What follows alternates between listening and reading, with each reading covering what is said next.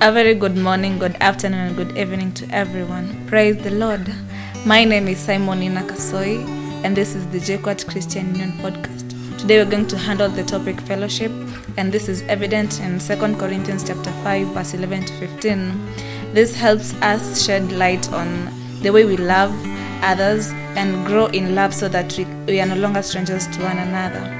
Here is a sermon preached at the JQuat Christian Union in 2020. Be blessed. Indeed, it is a great blessing. It is a great privilege that many other Christians don't have all over the world.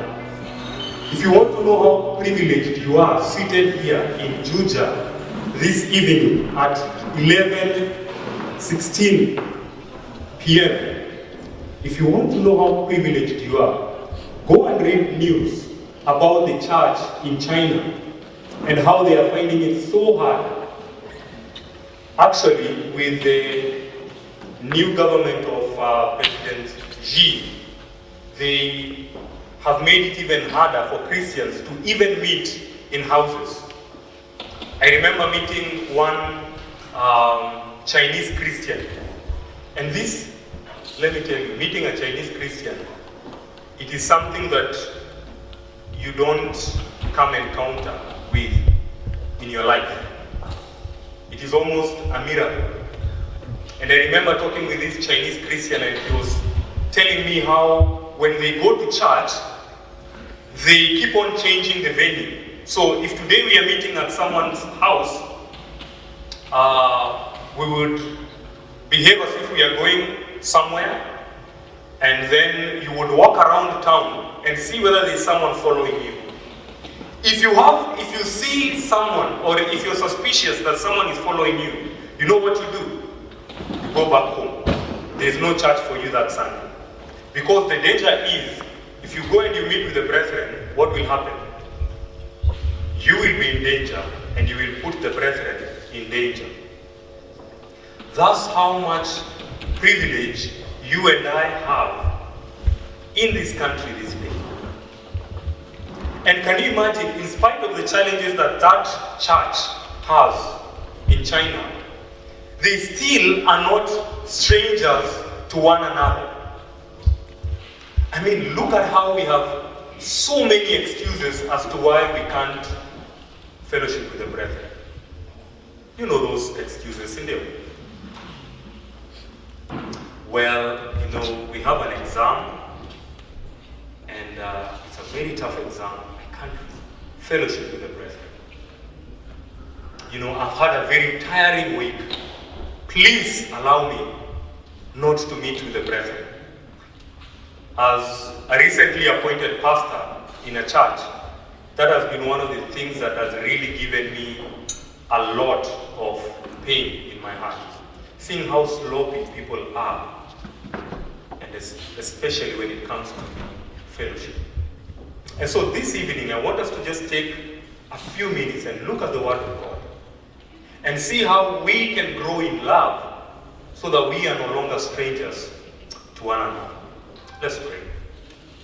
Oh Lord, we come before you as people who are so privileged. We are like children who are spoiled with so many gifts, so many goodies, to the extent that we keep on throwing your blessings away. We don't even throw them away. We have even despised them. We have despised the fellowship with the brethren. We have despised submitting ourselves to our local churches. We have despised the fact that we ought to appreciate such moments as these, when we can just sit down and hear your word preached. And yet many in the world would pray and hope, would give all they have for such a time as this. And so, Lord, we want to repent. We want to begin by confessing our sins and ask you, O Lord, to forgive us. Please open to us your word this evening, for we pray this in Jesus' name. Amen. I will kindly ask us to turn to 2 Corinthians. 2 Corinthians chapter 5.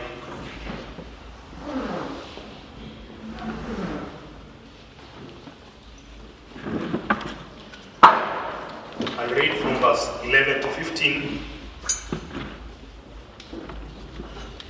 And hopefully we will look at a few things that will help us in this walk as we seek to help each other to walk together in love. 2 Corinthians chapter 5, verse 11, 15. Therefore, knowing the fear of the Lord, we persuade others. But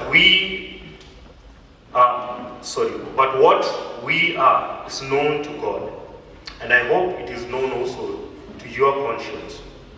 We are not commending ourselves to you again, but giving you cause to boast about us, so that you may be able to answer those who boast about outward appearance and not what is in the heart. For if we are beside ourselves, it is for God. If we are in our right mind, it is for you. For the love of Christ controls us, because we have concluded this, that one has died for all, therefore all have died, and he died for all. That those who live might no longer live for themselves, but for him who, for their sake, died and was raised. Now, as Paul is writing to the church in Corinth, that church was facing some serious issues.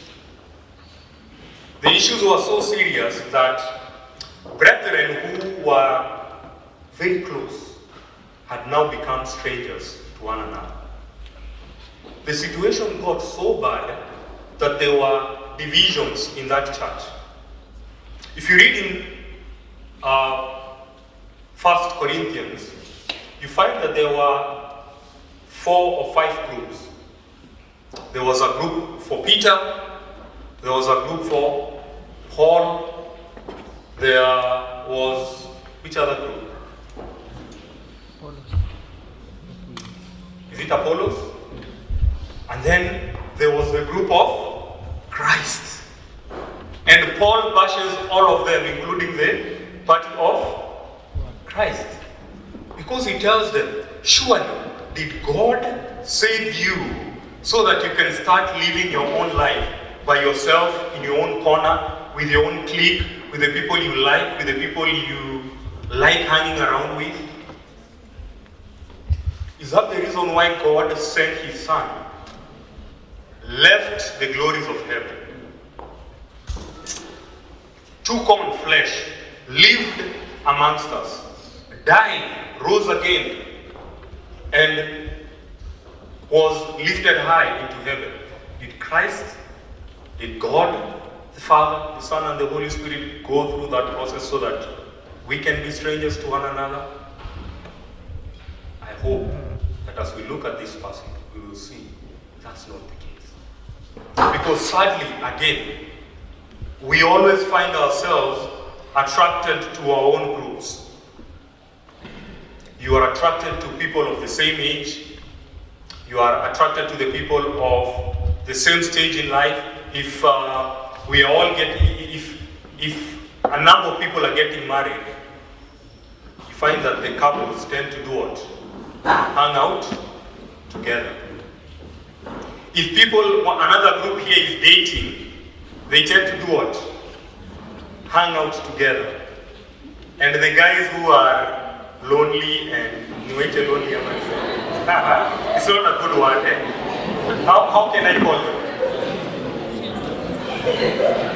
Looking, okay, or content, let me say that, eh?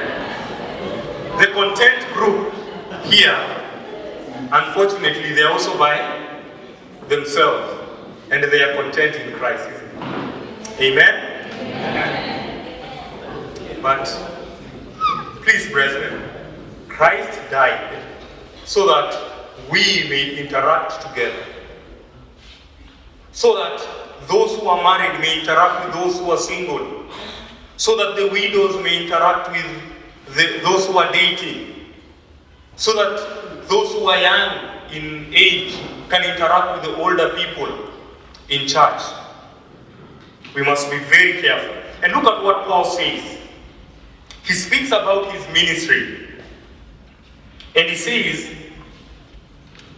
in verse 12, we are not commending ourselves to you again by giving you cause to boast about us, so that you may be able to answer those who boast about outward appearance and not about what is in the heart. Now, Paul is saying the false prophets, because, by the way, the church in Corinth, which Paul had planted, can you imagine? The Apostle Paul planted this church, had been infiltrated by false teachers. And these people were calling themselves super apostles. They were saying, if Paul is an apostle, we are what?